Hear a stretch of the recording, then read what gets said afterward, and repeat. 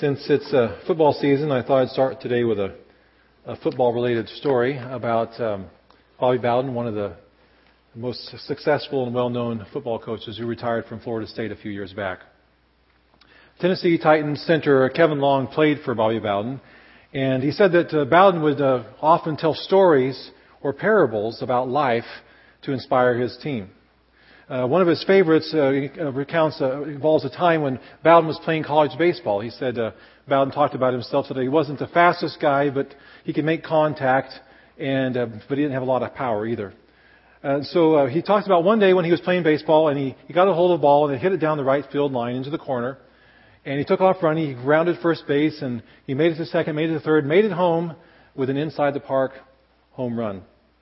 His teammates came out. They were excited for him. He was excited. They were slapping him on the back and giving him a high five. And then all of a sudden, the pitcher picked up the ball, threw to first base, and they called him out. He had forgotten to touch first base. He'd missed first base. After telling the story, Bowden would then say this to his players: if you don't take care of first base, it doesn't matter what you do. And they would add to it: if you don't honor the Lord first, it doesn't matter what else you do. You know, when kids turn maybe 2 or 3, they begin to explore the world around them a lot, don't they? They can verbalize, they begin to look at things, and they begin to ask questions. And one of the questions that you hear most often from a kid when they're that age is what? Why? You know, why? Why do I have to wash my hands after I go to the bathroom? Why can't I eat as much chocolate as I want? Why do I have to eat my vegetables? Why?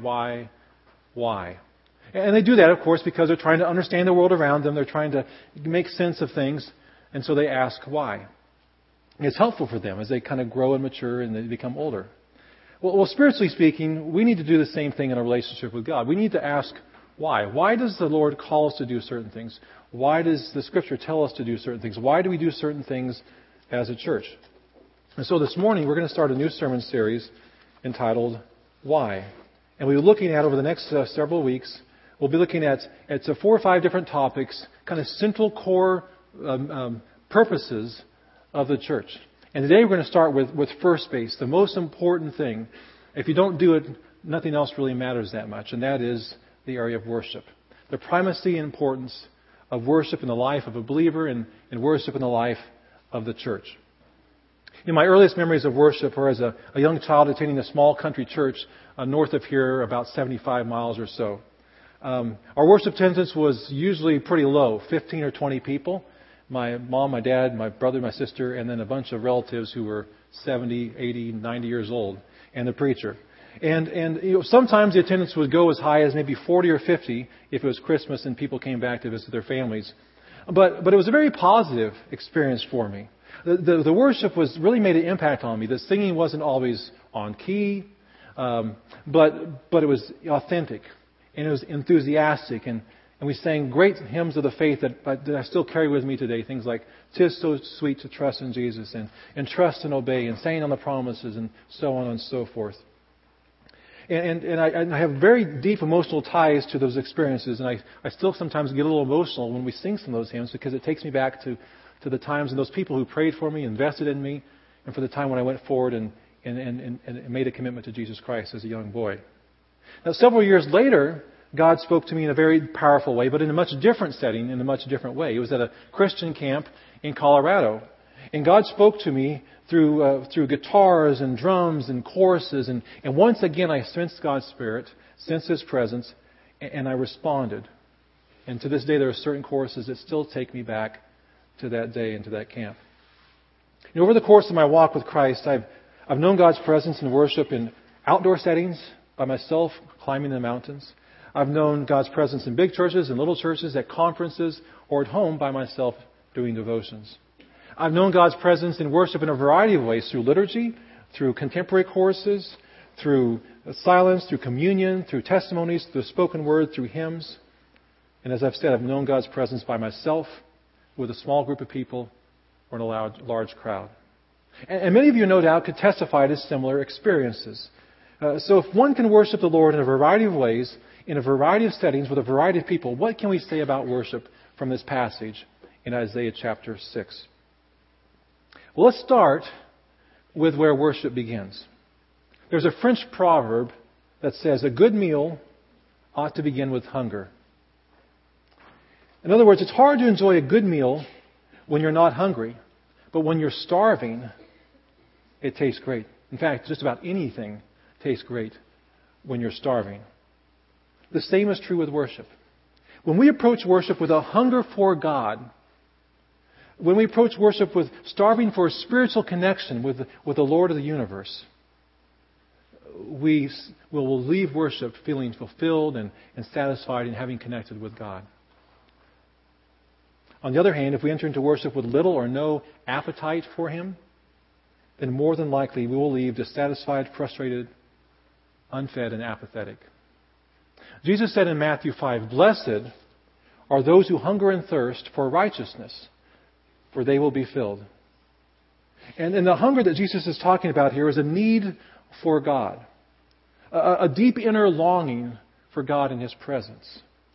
This is where worship begins. It's with a hunger for God, a thirst for His presence. It's a precursor for an encounter with the living God. Now, just an aside, when people are truly hungry, they're generally not too picky about what they eat. What does this say to us about the worship wars we see going on in the North American church? And what does it say about the nature of the church's hunger for God? Another note, you create physical hunger by a lack of food, by withholding food. You don't eat enough and you get hungrier and you get hungrier. But spiritually, it can actually work the other way.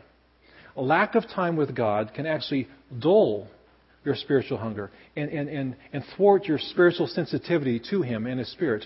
While regular time with God, through prayer, through Bible study, through personal and corporate worship, will increase your hunger, increase your thirst for more of God. Anyhow, let's turn to Isaiah chapter 6, which was just read just a minute ago. And this is a classic worship text, Isaiah chapter 6, where Isaiah gets a glimpse of worship in heaven. And we see his response to this. Isaiah chapter 6. Now, from this passage, there are kind of four statements that we're going to pull out regarding worship. And the first is, worship begins with seeing God for who He really is. True worship must start here because true worship is transformational. When we get a glimpse of God, we encounter God through worship. When we get a glimpse of who He is, it begins there with seeing who He is and His holiness and His majesty and His power. You know, it's always interesting to me to see how people respond to famous people when they run into, they're eating in a restaurant and they see a famous person, maybe an athlete or actor or a movie star, maybe an actor like George Clooney or a singer like Taylor Swift or a politician. Maybe you're out in D.C. and you saw President Obama. It would be kind of an exciting moment for us, wouldn't it? And if you had a chance to greet them and talk to them, that's a story you would carry along with you until for the rest of your life, because you encountered somebody bigger than life in a sense. Well, in worship, when we're in the presence of unimaginable power and incredible goodness, when we see the Lord for who He is, when we focus on that, we are changed. True worship should stick with us. It should transform us, and it should motivate us to tell the story again and again and again of the time that we spend with God and the encounter and how it changes us. Look at verse 1. It says, "I saw the Lord seated on a throne, high and exalted, and the train of His robe filled the temple. Above Him were seraphs, each with 6 wings. With 2 wings they covered their faces, with 2 they covered their feet, and with 2 they were flying. And they were calling to one another, 'Holy, holy, holy is the Lord Almighty. The whole earth is full of His glory.'" One of the dangers that we can have as human beings is that we can tend to when we deal with God, is we can tend to focus in on a couple of characteristics of God to the exclusion of the rest. For example, Scripture tells us that God, through Christ, can be approached with confidence. It tells us that God is our friend, that He's close, that He's personal, that He cares for us, that He loves us. And this is true, and it should be emphasized greatly. But Scripture also tells us that God is holy, unbelievably perfect, that He is just, that He is all-powerful. He is not a God to be trifled with. And so we must not ignore or neglect that fact when dealing with God. In these verses, we see these seraphs. Seraphs are these heavenly creatures that have been created to continually worship God in His throne room. And we see these seraphs, these heavenly creatures, and they're flying around. They're covering their faces because they cannot bear to look God in the face. And as they cover their faces, they proclaim God's holiness, His blazing glory, and how His glory is revealed in all creation. Now, there are two primary words used in Scripture for worship. One of them literally means to bow down in adoration and in submission. And if we truly see God for who He is, then reverence and awe and humility and a holy fear will be our response. Author Annie Dillard got it right, I think, when she says, if we had any idea of who we are dealing with when we come into worship, we'd put on our crash helmets and we'd lash ourselves to our chairs. So worship begins with seeing God for who He is.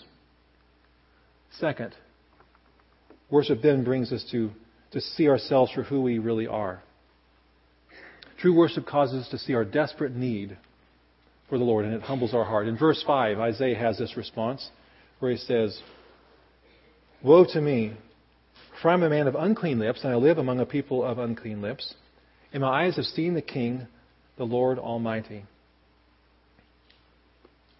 Paul said something similar in Romans 3:23, where he says, "For all have sinned, and all have fallen short of the glory of God." When we were on vacation several years ago when our kids were in preschool, we went to a place called Mueller State Park. It's west of Woodland Park, west of Colorado Springs. A great place to go with a family. I mean, there's hiking trails, there's bike paths, and there's a lot of these exhibits that are kind of educational, set up for kids and their families.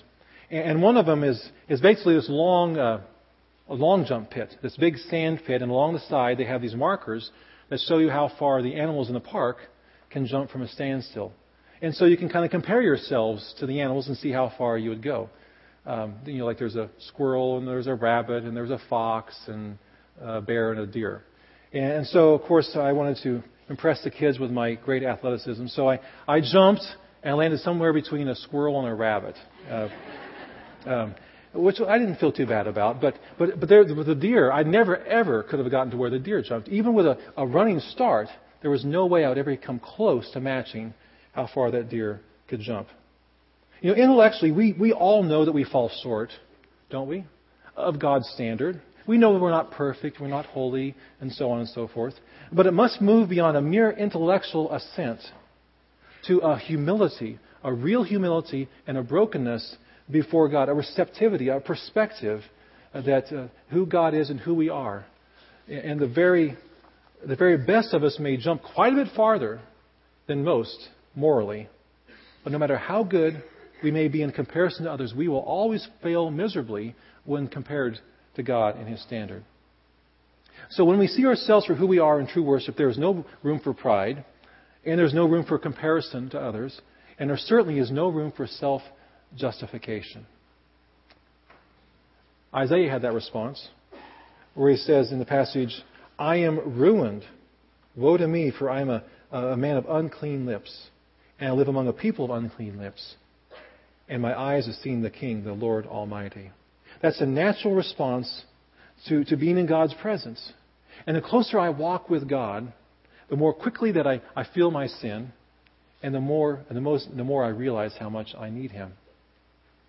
It's sort of like when you get up in the morning, there's this huge mirror, and you get dressed, and you kind of look at yourself from a distance, and it looks pretty good. But the closer you look, the more you see the flaws, the wrinkles, the bags under the eyes, maybe a little acne or something, or the hair you missed when you were shaving, the receding hairline, the little gut that's growing, whatever it is. The closer you get to that mirror, the more and more you see your faults.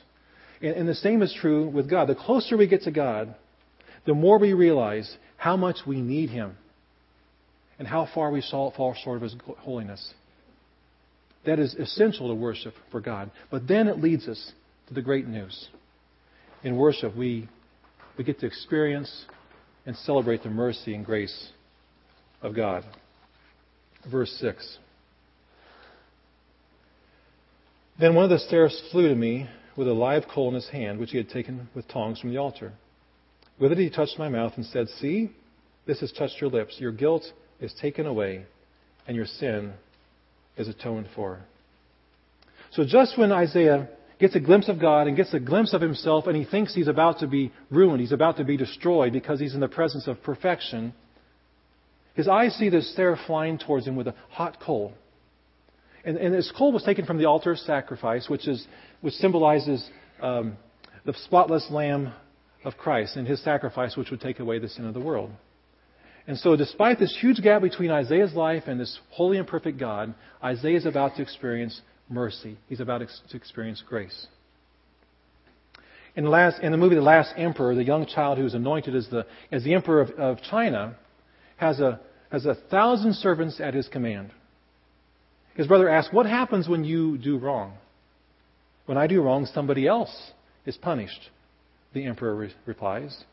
And to demonstrate, he picks up a jar, he throws it down, it breaks, and one of his servants is immediately beaten with a stick. Philip Yancey, the Christian author, relates this story in his book, What's So Amazing About Grace? And then he writes, "In Christianity, Jesus reversed that ancient pattern.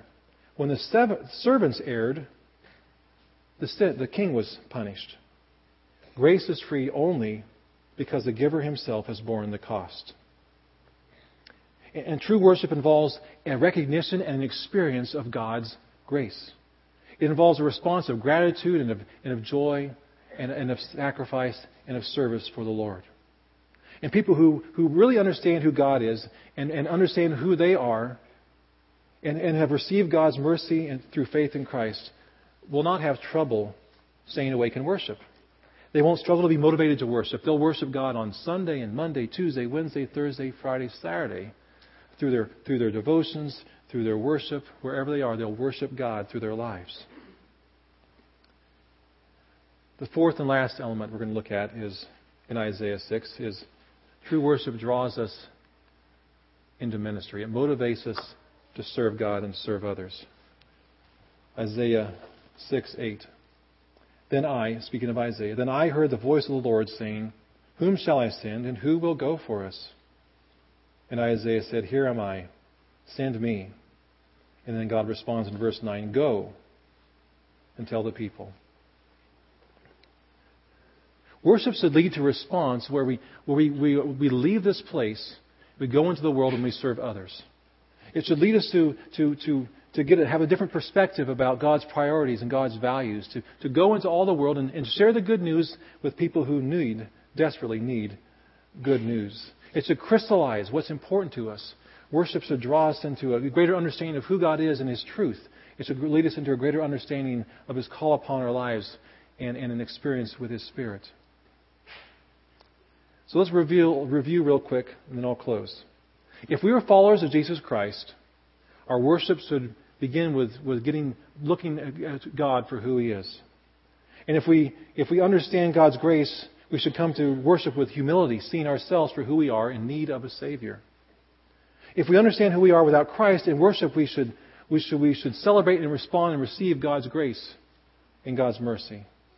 And finally, through worship, we should be motivated to minister, to go and to serve, as Isaiah said, "Here, my Lord, send me." There's a thought-provoking quote about worship by Leland Ryken, who's a professor at Wheaton College. He writes, "Earlier in this century, someone claimed that we work at our play and we play at our work. Today the confusion has deepened," he continues. "We worship our work, we work at our play, and we play at our worship. In worship, God deserves our very best, our attention, our love, our passion, our humility. Worship is something that we are created to do. And we are to do it with all our heart, soul, strength, and mind." Let's begin with first base, worshiping God for who He is in spirit and truth. Let's pray. Heavenly Father, we come before You and we thank You for who You are. You are holy and just and perfect and righteous. You are loving and kind and good. We thank You, Lord, for who You are. And Lord, we know as well that we fall short of that standard. We can never achieve who you are, your character.